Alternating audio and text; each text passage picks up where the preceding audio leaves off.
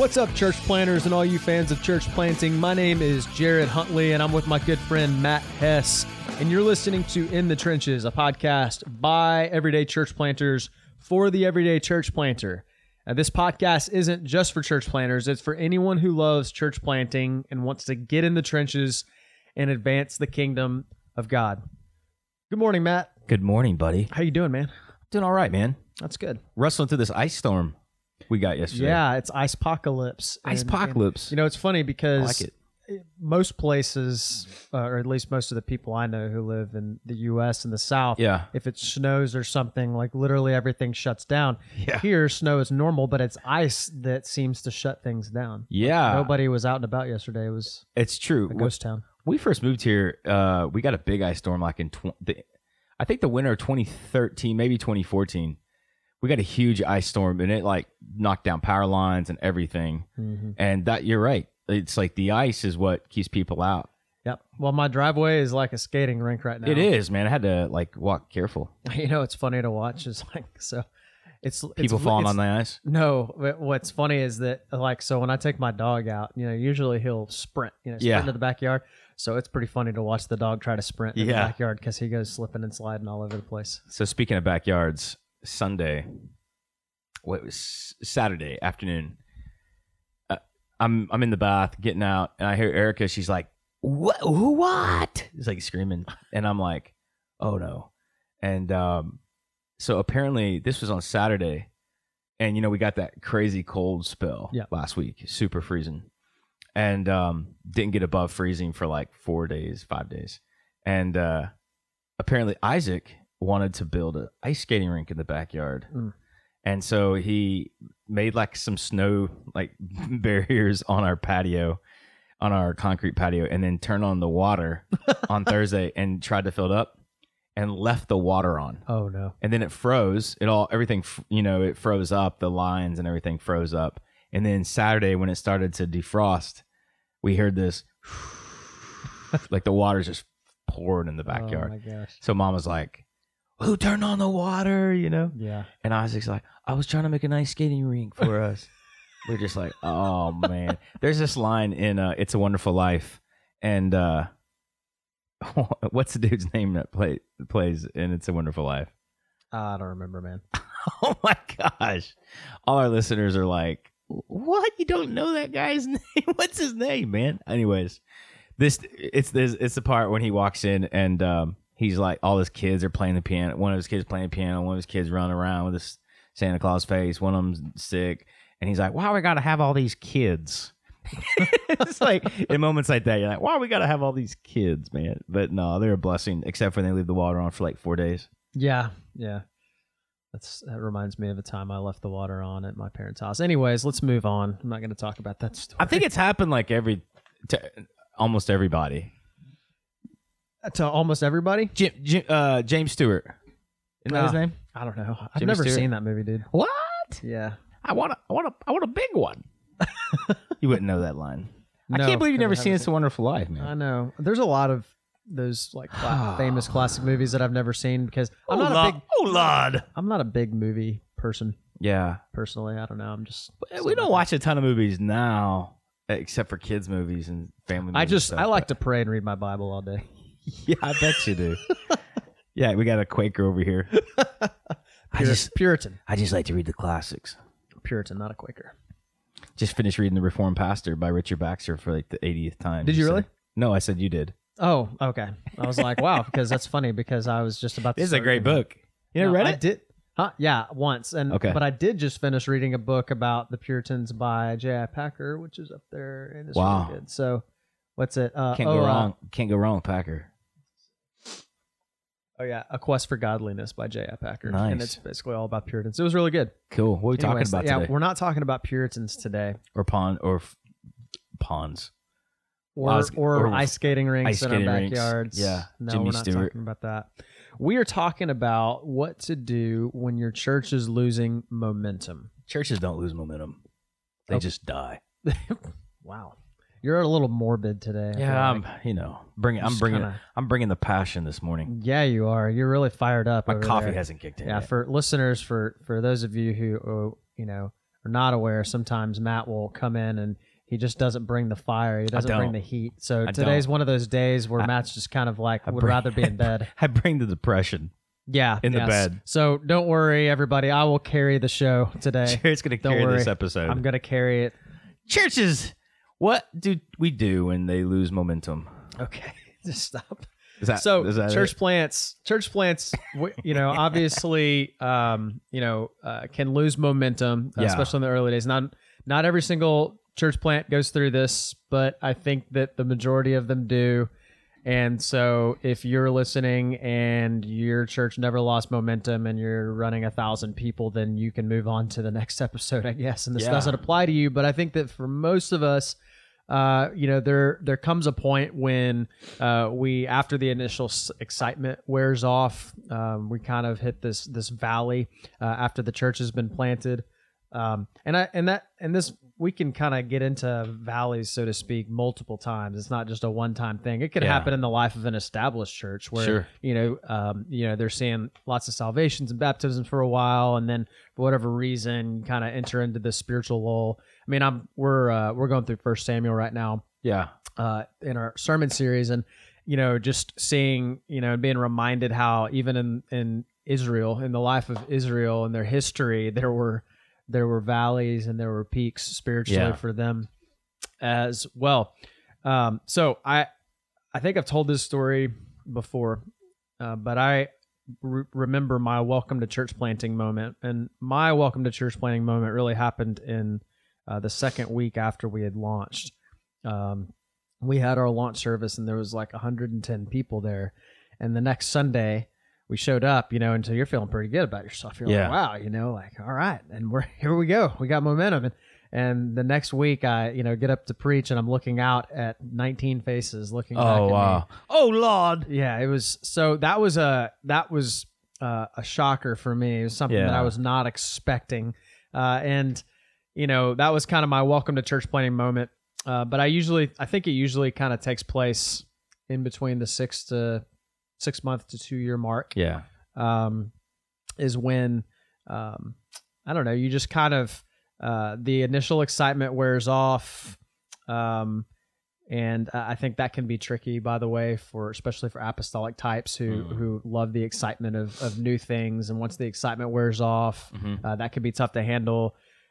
You may decline in attendance. Some of the people who were first excited about your church plant, and they come for, a few months and then all of a sudden they just disappear. Some of your core team is going to inevitably move on, like no matter what, that's just a given that's going to happen. New disciples that you've reached, some of them are going to fall away. You may lose partners and funding, like all kinds of things can happen. Those 19 people won't tithe. That too. Yeah. So you begin to feel pressure, I think. So Matt, my question for you is, why do you think that this happens so frequently? Well, I mean, we all have, I even talked to a guy this past week. I think we all have these expectations, we're going to roll the red carpet out and we're going to launch a church and it's going to grow from, if we had 100, 10 people there at our launch, it's going to be 210 the next month and 410 and 610. And we're going to get to that mega church mark. And, we're just going to, we just think that church of 700. Yeah. We just think that before you can multiply, we just think that's the model. And we've been trained that if you do all the right things, all the right ways, then you're going to be a big church. And that's just not always true. What? I know. There's somebody out there listening to this and they went to the podcast, and they're like, man, this is great. I'm going to get some real practical advice. We're just here to tell you, your church isn't going to be very big. We're just here to tell you how much it sucks planning churches. No, I'm just kidding. Yeah, but no, like I think the scenario you shared, the 110 to 19. It's like we've heard that story so many times. So many. Not that story from you personally. You know what I'm saying? Like just from across the board, so many planners. You have this big number at your grand opening, your launch, whatever, and everybody's excited, and then it dwindles down. And I think a lot of it is expectations, what we've talked about before, but I think this idea that we're going to be this, and I think also in our scenario, both of our scenarios, you're coming from, the Bible Belt, and you're coming from larger churches, and you got this expectation that you're supposed to plant a church, and you're going to go there, and it's going to get big, and people's going to know you, and you're going to get a name, and you're going to be this preacher, and people's going to look to you for advice, and da-da-da-da. And then when that doesn't happen, you lose focus of the mission. Mm-hmm. You lose focus that it wasn't really ever about that stuff in the first place. Yep. And then you start to tweak things and try to fix things, and you go into that mode of trying to get your church big out of that valley or whatever, and you lose sight of what God's really asked and called you to do. Yeah, I definitely, and we'll talk just a second about, I think some of the mistakes that you can make when you start to feel that pinch and feel that pressure. But I definitely think that, like, I remember when I came up, and I think I've shared this before too, but when we came up here to Canada, I came from the Bible Belt, and I think that that's where some of the mismanaged expectations come in, especially if you're planting a church cross-culturally, is that you will, I just think it's almost, it's very difficult to avoid trying to place expectations on that experience that are formed by your previous experiences. Absolutely. You're going to kind of just assume that, well, things will work out the way that I've seen them work out in the past. And, in the South, you put up a welcome sign and you can get 100 people, to your church fairly easily. Yeah. Like, it's, I'm not saying it's easy to plant a church in the South. Don't get me wrong. Sorry, church planters in the South. I'm not. Yeah, of course, we're not saying that. It's not easy, but it's not easy anywhere. But it's definitely church attendance is just way lower, percentage wise in places like this. And so, I remember coming up here and thinking naively that, well, these people have never heard the gospel before, and everybody in the South seems, apathetic, the gospel's old hat. Oh, I've heard that before. And when I go up and I start preaching the gospel boldly, as soon as people start hearing the gospel preached boldly, man, people are going to start, repenting of sin and flocking to the church. And, there's part of it that I think was rooted in faith. Like I had, faith in God, sure. And I believed God could do big things, and I still do. But I also kind of just assumed that this is how it was going to look. Yeah. And I think I was being a little bit naive. And because of those expectations, I was in for a rude awakening. I think every church planter has a dangerous concoction of faith, pride, and false expectations. And they're just kind of all mixed together. And we don't know how to discern between what one is and what one isn't. And so it's one thing to have faith that God wants to answer prayer, that God wants to save people, that God wants to help us make disciples and make disciples, all those kinds of things. It's another thing to think that that success can only look this way. Success can only look like if we have X amount of people in a room on a Sunday. Success can only look like if we've started this many churches by this time. And the fact of the matter is we're not really in charge of all that, and so faithfulness is just doing the things that God's called us to do over and over and over again until He calls us home. Mm-hmm. That's what church planting is all about. And now we can't, when we're refusing to do the things that just are good things to do, like follow up, healthy retention practices, all those kinds of things. When we're just not doing those things and then we blame it on the soil, then obviously that's problematic. Yeah. So, yeah. Definitely. Yeah. I definitely think that you need to, you don't want to blame the soil or, whatever, or, if you're not doing follow up with guests, don't blame the hard soil for the fact that people aren't sticking around, or, if you're not doing a good job of partner development, then don't blame, spiritual warfare when you lose half your partners. Yeah. So, yes, manage expectations, but also, make sure that you're doing your due diligence and doing your part. Absolutely. So, Matt, have you experienced this at all during your time as a church planter? Like, I kind of have shared a little bit from my personal experience, and I think this episode topic is important to me because I really learned this lesson the hard way. Yeah. in a lot of ways. What about you, man? Like maybe from your personal experience or from guys that you've coached? Yeah, I mean, yes, and both, and I mean, I've hearing it now from guys that I work with and have a privilege to serve, and but I think from a personal perspective, you the thing, like we've seen whatever you want to call it success. Like we've seen packed gyms and all that kind of stuff, and we've seen really low numbers, and we've seen the typical like church plant journey kind of thing. I think for me, I always, the church we started, Fellowship Pickering, I always thought, man, we're just gonna become a big church. Like it's just, I didn't even think about it. I just thought like this is what's gonna happen. We're gonna faithfully do the right things over and over and over again, and we're going to grow to this size or whatever. And I've just realized like that might still be in God's plans.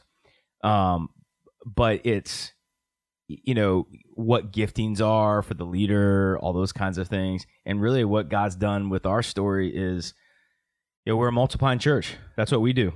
We get to an X amount of number, then we start a new church, and we kind of dip back down and we kind of build back up. And I think that part, like nobody really ever taught me. So to answer your question, like the momentum part, it feels like you're starting over a little bit every single time you start a new one. Mm-hmm. But then you wake up and you say like, yeah, there's fewer people. Yep. But then you get to a certain one and you say, yeah, there's fewer people, but we're doing the mission of Christ. Mm-hmm. And then you know what? God brings new people. He builds it back up. Yep. And so that's kind of what our MO has been. It's kind of what we've done. But yeah, I think, I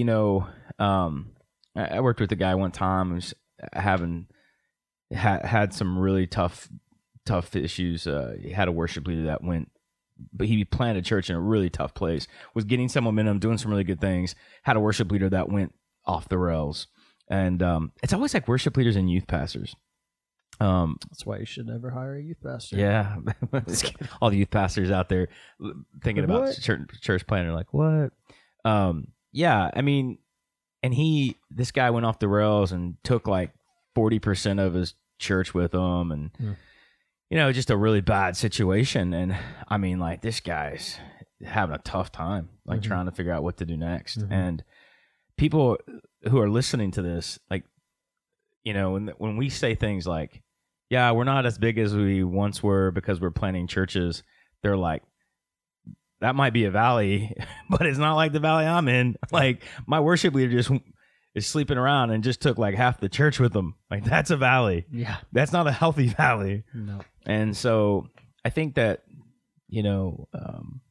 there's a spiritual aspect to this stuff too as well. Yeah. Sure. And Satan is prowling like a lion and wanting to devour us. Yeah. So whenever we get to this place where, our church starts to lose momentum, or at least that's what we're perceiving, maybe, attendance is dipping, or, people are falling away or whatever. I think that that's a vulnerable time for church plants, and it's a vulnerable time for church planters. And it's probably when you are most in danger of making a mistake. Yeah. What are some of the mistakes that you see planters make that we should watch out for and avoid in these situations? Well, number one is spiritual drift. Okay. Number one is spiritual drift. Guys stop praying. They stop reading their word. They stop taking God at his promises. Why is that? Well, because they think that, if God really loved me, then my church would be more successful. Mm-hmm. And we've, at this side of the mouth, we're bashing the prosperity movement, which we should, because it's heresy. But then out of this side, we say, well, like, man, God loves me. He should bless me. Yeah. Right. And we do this as church planners, but he loved Job. Mm-hmm. And he loved all kinds of people that he took through valleys to teach them. So number one, I would say the big thing I see is spiritual drift. Nobody gets to affairs overnight. No church leader gets to, sleeping with staff overnight. Mm-hmm. I mean, that stuff happens over time, typically, unless somebody's got some serial issues that haven't been addressed in years or whatever. Right. So number one, I would say spiritual drift. Number two is the grass is greener on the other side. And they start saying, I'm not called to this. or, you know, I am called to this, but I don't want to do it no more. Yeah. And they start to look for something, another opportunity, and they jump online and see what else is out there. Now, there's a time and season to do that. Obviously, God calls us away and stops and starts ministries all the time with His people. But I see those two things, and then I would add another one that we just start to try to fix it ourselves. Mm-hmm. I know we're going to probably get into that part, but man, we start throwing the kitchen sink at everything. Like, we start going to seminars, we start reading books, we got to tweak this, we got to tweak that, we got to do this different, we got to do that different. And we throw out the game plan. We throw out the vision that we should have prayed for and asked God for in the first place. If we did that, then that's what God's given us. Mm-hmm. Then we should run that play. Yep. And have flexibility how we run that play, but we should run that play because that's God's plan for your church. But, you know, we get nervous because it's not happening. Or here's even worse, when a friend that we went to seminary with, it is happening for. Mm-hmm. And so bitterness starts to come into our heart. Yep. Man, that guy's successful and nobody knows me. Yep. You know, and so we start to get down and all this kind of stuff, and we get on the phone and we start taking counsel from this cat and this dude and that guy, and like everybody, we listen to everybody. Mm-hmm. And we essentially prostitute ourselves out to get all this church planning advice. And then God bless the core team, because then we go out and we regurgitate all of this church plan information that we've heard from this dude over here who's got an attractional model, this guy over here who's got a house church model. And we are like vision casting schizophrenics. And so we go into we go into our core team meetings and we're like, we should do this, we should do that, we should do this. And you know, the poor accountant over here that is working 10-hour days trying to support his family, his head is spinning. He's in chronic depression and we don't even know about it because we're so consumed with our own little world. Mm-hmm. At that moment, we've lost oversight of how the kingdom works. Yep. And we think it's just about us. Yep. And then a year from there, there's no real church because we've stopped just banging the drum, being consistent, preaching the gospel, sharing the gospel, making disciples. We buy into this lie that there's something that can fix it if we just do this. Or I believe in excellence, man. Yep. Like we've talked about that on this podcast so many times. I don't think your worship should suck. I don't. I think you should do it the best you possibly can. Mm-hmm. If all you got is a worship leader who can is not that great, but man, they love the Lord, man, help him or her be the best they can and run with that. You know, if you got a full-blown band and all that, do it. You know, whatever. Be excellent in what you do. But understand that at the end of the day, you're not going to fix that valley with some kind of gimmick. Yep. It's just not going to happen, you know? Mm-hmm. And you have to get down and you have to do the dirty work. You got to spend time in prayer. You got to pray yourself out of that funk sometimes that you're in. Mm-hmm. And you got to operate and work not off your feelings, but off of the truth of the Word of God. Yep. Now that's what I know it's a lot, but no, that's some great stuff right there. I think you said a lot of things that are very true. A lot of them that kind of ring true. Like as I just think about my, some of the mistakes that I've made in the past and my experiences, like I think, man, I wish I would have heard that, several years ago, like several of the things that you just said. And it's not that I didn't know those things and and you may have even said one of those things to me at some point, but I just wasn't in a position to receive it at the time. But I think what it comes down to, like one of the root causes of those mistakes that we make is, that we're keeping score the wrong way. Yeah. And Brad Briscoe actually has an entire chapter in his ebook, which is free, called Rethink. Yeah. Where he talks about that. He talks about how we've got to change the way that we're keeping score in church planting, right? Like we want to keep score by, looking at attendance and things like that. And like we get away from thinking with a kingdom of God mindset. We stop walking by faith. We start walking by sight. And that's what puts this pressure on us to feel like I've got to do something, I've got to fix it.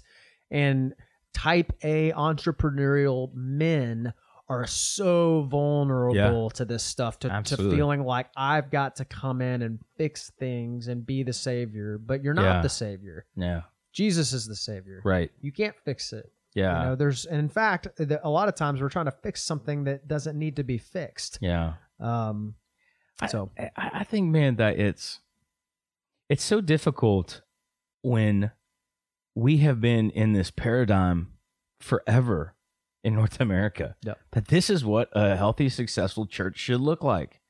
And you even see like, well, God's really blessing that church. Well, how do you know? Yeah. Because they got 400 people going. Yeah. Like, who says? Yeah. Man, we equate success strictly with numbers, with financial giving, with attendance. And man, here's the thing. Like, we did not, we're going to talk with, you talked about Brad. We're going to interview Brad next week. But actually, I think we might have interviewed Brad last week. Oh, we interviewed Brad last week. Awesome. For our listeners that don't know, we record 2 episodes at a time, and I think that we're going to air Brad Briscoe's episode first. So, oh, great! But we're actually in real life. We're going to talk to him in about 30 minutes. See what happens when I try to be professional. So we time travel. Welcome to the time warp. Yes. You guys, if everybody's... Their heads are spinning right now. Everybody in the world is trying to figure out where time travel is. It's in South Oshawa, Ontario, Canada. Right here. Right in the trenches. Come get in the trenches with us. You can time travel. Sounds like a Twilight Zone episode. But yeah, man, I think that there's going to be... Oh, yeah, we're going to talk with Brad in just a little bit about this whole APES model, because it's so good and his work that he's doing is so good. And but man... we didn't get in this boat. We didn't get in this mess like overnight, and we're not going to get out of it overnight. And it's going to take time. It's going to take prophetic voices like Jeff Christopherson, like Brad. It's going to take some guys and gals who are saying these things over and over and over again. Yep. And it's going to take some spiritual maturation for planners to understand. And this is, I actually think this is what's going to fix it. I think when we plant more co-vocational teams, where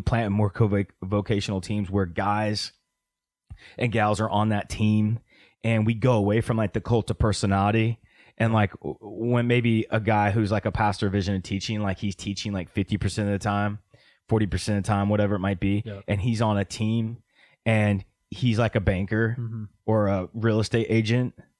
And like, he doesn't care if NAM puts him on a magazine, because he's not after that. Like he's just trying to sell homes, love his family, and serve the Lord. And in his local context, he doesn't even need some mega church in the South to say, dude, how many you're running? Like, we really want to get behind you. And like, and that's how we're going to get out of this. We're going to get out of it with raising up more local indigenous leaders who are already trained in a profession, who are called to ministry. Steve Salisi is a great example, man, what he's doing down in South Florida.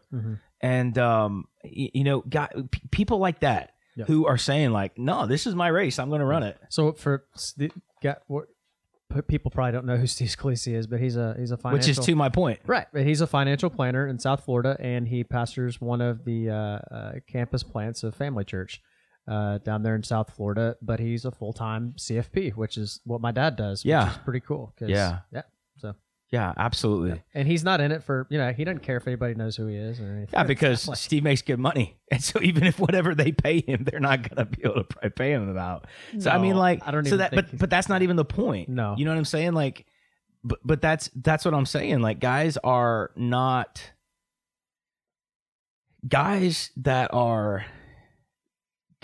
are going to be raised up from the harvest, connected with the local church, equipped, gifted, and sent out to start churches. Like, that's the answer, man. And that's what's going to fix some of this stuff. Because, I think, it's like the first time, you're a huge Astros fan. Yes, I am. So like the first time you went to an Astros game, right? You were probably like, well, you're not old enough to to go to the Astrodome, I'm guessing. Oh yeah. Did you go to the Astrodome? Okay. Oh yeah, man. So like the Astrodome, man, what they used to call it, the seventh wonder of the world, or the eighth wonder of the world. Yeah. And so like, the first time you walked into that place as a little kid, you're probably like, wow. Yeah, everybody remembers their first like professional sport experience, wherever you went to, whatever you did. And if you're not into professional sports, you're into opera. You remember the first time you went to like your professional opera house. It was incredible. You never forgot that experience. Yeah. We lose that wonder as leaders. No. Like the how we started this episode, we come in with presuppositions, especially if we come from bigger churches. Oh man, like when we've been taught since we were kids that when the Shekinah glory falls, it means thousands of people are involved. And so these people that we train and we develop, they come from the harvest. They haven't been brought up in that culture. When they walk into a room, and maybe we're going away from like trying to like build out a gym, where you got, when they walk into a room and like there's 20 people there who are ready to and hungry to hear the word of God, and they want to learn, like that encourages them, that enthuses them. So like, whereas you and I would get bummed out because the week before there's 110 or whatever, they just say, awesome, man. Yeah. This is the day the Lord has made. I will rejoice and be glad in it. Yeah. And they teach the word and they do ministry and stuff. I think that's the answer. Yep. I really do. I think that's the answer to some of this stuff. I don't mean to take us off track here, but how old do you think I am? You realize that the Astrodome, the Astros played there and through like the year 2001. You think I'm like? I think I'm 19. I didn't realize that. I didn't realize that they were. I didn't realize that they played until like 2001. Yeah, something like that. Yeah, the Enron. Well, it was Enron Field that. Wow. And now it's Minute Maid Park. Was opened in like 2002 ish. Wow. Like yeah. I could literally care less. I know, but I thought it was funny when you were like, "Are you old enough to remember the Astrodome?" I was like, "How old do you think I'm a teenager?" Well, I think of the Astrodome. I think of like the 70s, and like the really terrible Astros uniforms. Back then, that's Nolan when Ryan it was throwing the heat. Well, that's when it was known as the eighth wonder of the world. I think by the 90s, nobody considered it I think people were like, "When are we going to tear this dump down?" In the 90s, zeroth wonder of the world. Yeah. No, Matt, I think you're spot on, man. Like, people talk about, like several years ago, we talked about the housing bubble, right? And how the housing bubble is going to burst. I really do think that there's kind of like, I'm waiting for this bubble to burst. The bubble of commercialized church, the bubble of trying to manufacture what only the Spirit of God can do. And there have been men and women who've been, I think, prophetically speaking into this now for decades, but there's just not very many of them, and nobody's really been listening. I think about guys like Martin Lloyd-Jones and really like Tozer, A.W. Tozer, Leonard Ravenhill. Yeah. I mean, these are people who they saw this decades ago, and I think that they could foresee the direction that we were going, and a lot of this consumerism and stuff was already present back then, and they were recognizing that Ichabod in a lot of ways was written across the doors of the church, and that we were trying to make up for it and manufacture the absence of the Spirit of God in our churches by whatever, throwing money at it, trying different strategies, trying to use excitement and hype and like lights and noise and whatever. Yeah. So yeah. I think the further we go down this, this road of, postmodernism, pluralism in North America, in the West, we're going to be forced. Our hands are going to be forced with how we see all these things. Mm-hmm. Even how we do church in a certain way, I think is going to change or have to change, or how we operate. I talk with churches all the time. Like their world is shifting all around them. Mm-hmm. And this is primarily in the southern states and the Midwest as well. But their world is shifting. It's changing, man. Mm-hmm. And like some of them are like, it's not as easy anymore. Nope. Like how do we reach that guy? And like we've been here 6 years. the things, even the 6 years that we've been here, the states has dramatically changed in a lot of different ways for a lot of different reasons. Yep. And so people are asking the question, like, how do we reach our neighbors? How do they get in the doors? Like, how does all that work? And the tricks we used to use in the 90s or even the early 2000s, they don't work anymore. No. And even for these established churches in the established Bible Belt. So we have to rethink some of these things. That's right.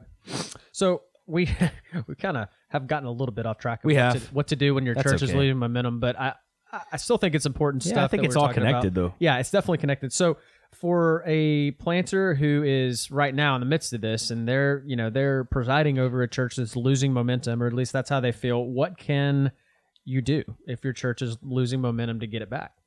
Man, I always go back to, I think it's so important the way you start your church. Mm-hmm. Like the DNA and that you infuse into your church is so valuable. It's like with your family. When you start having kids, like, what are you going to prioritize? What are you going to make important? I had a meeting recently with the leader, and he's just talking about his kids are older. He's just talking about how he wishes that he would have stayed on the family worship daily track, and they got away from it at some point in time, and they can't get it back, man, because like now it's not a part of their culture, it's not a part of their DNA. And I think in the very beginning, you better really make sure what you're valuing as a church plant. Yeah. And you say, well, how does that answer your question? Because it's going to hit the fan. Like, it's going to happen. Your church will be attacked. Satan doesn't like it. Mm-hmm. We're on the front lines. We're taking, territory from the enemy to the kingdom. And the devil hates that. Mm-hmm. Bible tells us that. And so, the things that are important, like prayer, fasting, being in the harvest, making disciples, focusing on those things, prioritizing those things. If those things don't come up in your core team meetings, if they don't come up in coffees, if they don't come up in staff meetings, if all you're ever doing is talking about plans and events and things that, are important to the life of your church, but you never pray, or you never call your people to pray, you never call your people to fast. I mean, like, what are you doing? Yeah. And so I think that when you are losing momentum, go back to that. What did God give you? Yep. What was that vision, man? Mm-hmm. And hey, listen, we've all been guilty of this. Maybe you go back to it and you say, man, this wasn't from the Lord. Yeah. This was from me. This is okay. And so now that dream's dead. Like, take it out in your backyard, shoot it if you're in the States, burn it if you're in Canada. And are you allowed to do that in Canada? I have no idea. I burned. We do pit fires in our backyard. I think you can do it in Whitby. Okay. If you can't, don't tell me. I want to keep doing it with a clear conscience. But maybe you go back to that and you say, wow, this wasn't from the Lord at all. I'm looking at this now. Like, okay, we're going to be running this amount by 6 months, and and that was great, but like, that's not happening. Mm-hmm. Or we thought we were going to have this, whatever, it's not happening. And so you go back and you say, Lord, what do you want? Mm-hmm. That's good. And you get a word from God, mm-hmm. and you say, okay, we're going to burn this thing, and then we're going to get a word from God, and we're going to pursue this. Mm-hmm. As long as the Lord keeps my hands on the plow in this ministry, we're going to pursue this. We're not going to get distracted. We're not going to say, oh, look at the pretty birds or look at the squirrel. We're going to do what God's called us to do. Mm-hmm. Praise God that brother's running his race. Mm-hmm. Praise God they're running 1,000. Call that brother and say, man, I saw that. You guys had 30 baptisms last Sunday. Dude, praise the Lord. Can I ask the Lord to keep you pure and protect your heart? Because I know pride sets in when God gives us favor. Just those kinds of things. And ask the Lord to keep you on track with the things that matter to him. Mm-hmm. And he will. Mm-hmm. And then pursue those things. And man, and if you're in a tough spot, just understand, you just got to be faithful. Yep. You got to keep doing the right things over and over and over again. Yep. And understand it might be slow. Yep. And understand that you might not be what you thought it was going to be. But at the end of the day, when we're all done running this race, we're going to stand before one judge, one God, and that's who we're accountable for. We're not accountable at the end of the day. yes, we're under the authority in times of denominations and all that kind of stuff in some ways, the local church, of course. But at the end of the day, we're going to stand before God, and how we ran our race and what we did with the ministry He's asked us to do. That's what we're going to give an account for. Yep. So I would say the guy who's listening, who's discouraged in a valley, get back to ascertaining the vision God has for your church and spending time in prayer, fleshing out the things that you know is God's will, and doing those things faithfully. That's good. Yeah, and nothing can cure lost momentum like just getting in the harvest as well. I mean, if you're not reaching people, don't sit around and throw a pity party for yourself. Like, get out in the harvest and again persevere in it, right? And I think, going back to what you were saying earlier, Matt, again, don't think though that like, okay, if I just go get in the harvest, then God's going to do this, and this. Like, then we'll see. All these baptisms happen, because I can tell you from experience, it might not. You might, we've had periods where we are, it is not uncommon to not see anybody get saved for months, even if you're in the harvest on a weekly basis and you're always going out there and sharing, there can be long periods of time where you don't even see anybody get saved and baptized. And so you've got to persevere and just, remember the calling, and continue to do, like you said, do the things that God has already commanded us to do, to walk by faith and trust Him and keep putting one foot in front of the other. Well, man, that's such a good word. And I know as we're working towards the finish line, we're going to talk about, how to protect ourselves from being in those valleys. But yeah, I'll start us off with that and then kind of let you speak into this too. But man, motives. Why are you doing what you're doing? You see, if you go out to the harvest just because you want to do a bunch of baptisms, so people will say, "Wow, that a boy," or "Look at that church. Your church is growing." If you are motivated by anything other than that, when you look at those people at the grocery store, and you know that when they leave this world, they're going to spend eternity in one of two places, heaven or hell, and that's your sole motivation. It's not to grow your church. It's not to get a name for yourself. It's not to be in the history books of Christendom. It's because you are broken, that they are separated from your God. Can I say something? Because I just have a feeling like there may be. I just have a feeling there's probably some church planters listening right now. And you know what? I can tell you, you're probably going through a valley right now in your church, and God's probably letting it happen because He's waiting for you to die to yourself. Yeah. He's waiting for you to die to yourself, because He's not going to bless that work when it's about you and when it's about your reputation and it's about, you being able to say, look at how many people I'm baptizing. And so like what Matt just said is so, so important. Like, really take some time to sit before the Lord and meditate and ask Him, Psalm 139, 23 and 24, God, search my heart and see if there is any unclean way in me, and really be honest with yourself and with God and let Him do that, because like there's a good chance that actually what's going on right now is that the valley you're going through is God's grace in your life. Because if God hated you, then He would just let you continue recklessly along your path of pride. Yeah. But God loves you, and He's not going to let you do that. And so He's going to discipline us, and He's going to rebuke us and bring us to our knees until we realize that like it's all about Him, and it's all about His glory, and it's all about loving the people that He's sent us to. It's not about us at all, because pride is probably the greatest enemy that we've got as church planters and leaders, especially like you said, in this culture where we've built up like the celebrity pastor, and where what's celebrated even within church planting circles, right? You don't see, like, I still don't see very many stories being celebrated, even in our tribe. Like the stories that get celebrated, man, are the churches that are blowing up a lot of times. And it's not the ones that you never heard of that are running 50 people in a really hard place, but they're faithfully making disciples. Like, you don't hear about those churches very much, man. So yeah, man, I think motive is so important. Yep. It's just so important, man. Like. Sorry, guys. Why we do what we do and how we operate it's everything. Because like if, you know, I remember when I first started preaching, I was obsessed with communication and oration, and like, man, I want to be the best orator ever. I wanted to be, man, I wanted to grow and get better and better. And then you realize, like, man, a lot of that's bathed in pride. Mm-hmm. You know, a lot of that is you want people to walk away and say, man, he's a really good speaker.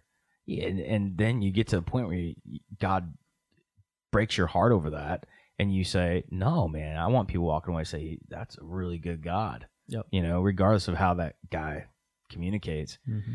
So, yeah, I would just say, I think to your point, I think a lot of the values we church planters find ourselves in is because God is taking us to the threshing floor. Yeah, he's pruning us. Yeah. Well, man, better wrap it up, but I did want to kind of close, and these will kind of be our marching orders for our listeners. Just a couple of things, points on how you can protect yourself from getting rocked by valleys like this, because you will go through them. And so what can you do to protect yourself? So here's just a few like practical things. Number one, get a good coach who will help you manage expectations. Yeah. Somebody who's been there, somebody who can kind of foresee maybe some of the traps that you're going to walk into, who can speak in your life, and then listen to them. And then, have a strong calling that you can cling to when things aren't going the way that you'd hoped.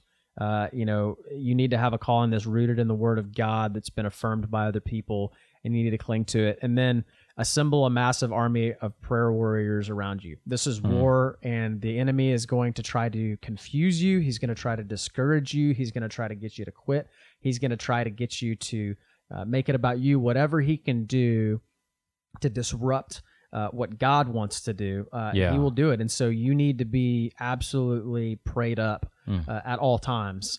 And, those are just absolutely critical things if you want to weather the storms that are just going to come in church planting. They're going to come. Absolutely. So, well, guys, we want to thank you, our listeners, for listening to this week's episode. And we pray that it's been a blessing to you. And if it has, then we would appreciate it if you would go onto iTunes or Google Play or Stitcher and hit the subscribe button there if you haven't already, and then leave us a rating. 5-star ratings only, please. We would love for you to leave a rating and a written review, and that helps increase our exposure so that we can get this podcast into the hands of more planters. And also, don't forget to head on over to our website, www.getinthetrenches.com. And we've got a weekly blog post that we put out, as well as links to all of the other episodes that we've done. The website is new. And so if you haven't checked that out yet this year, definitely go and check it out. It's been updated, and it's much nicer than the old janky WordPress kind of stuff that we had. Yeah. So anyways, guys, we love you guys. We appreciate you listening. And as always, feel free to reach out to Matt or myself if you have any questions or any comments or anything like that. We love interacting with you, and you can jump on our website and go to the Contact Us tab at the top, and you can send us a message there. We'll be back next Monday with another episode of In the Trenches. So until then, go out there and get in those trenches, church planters.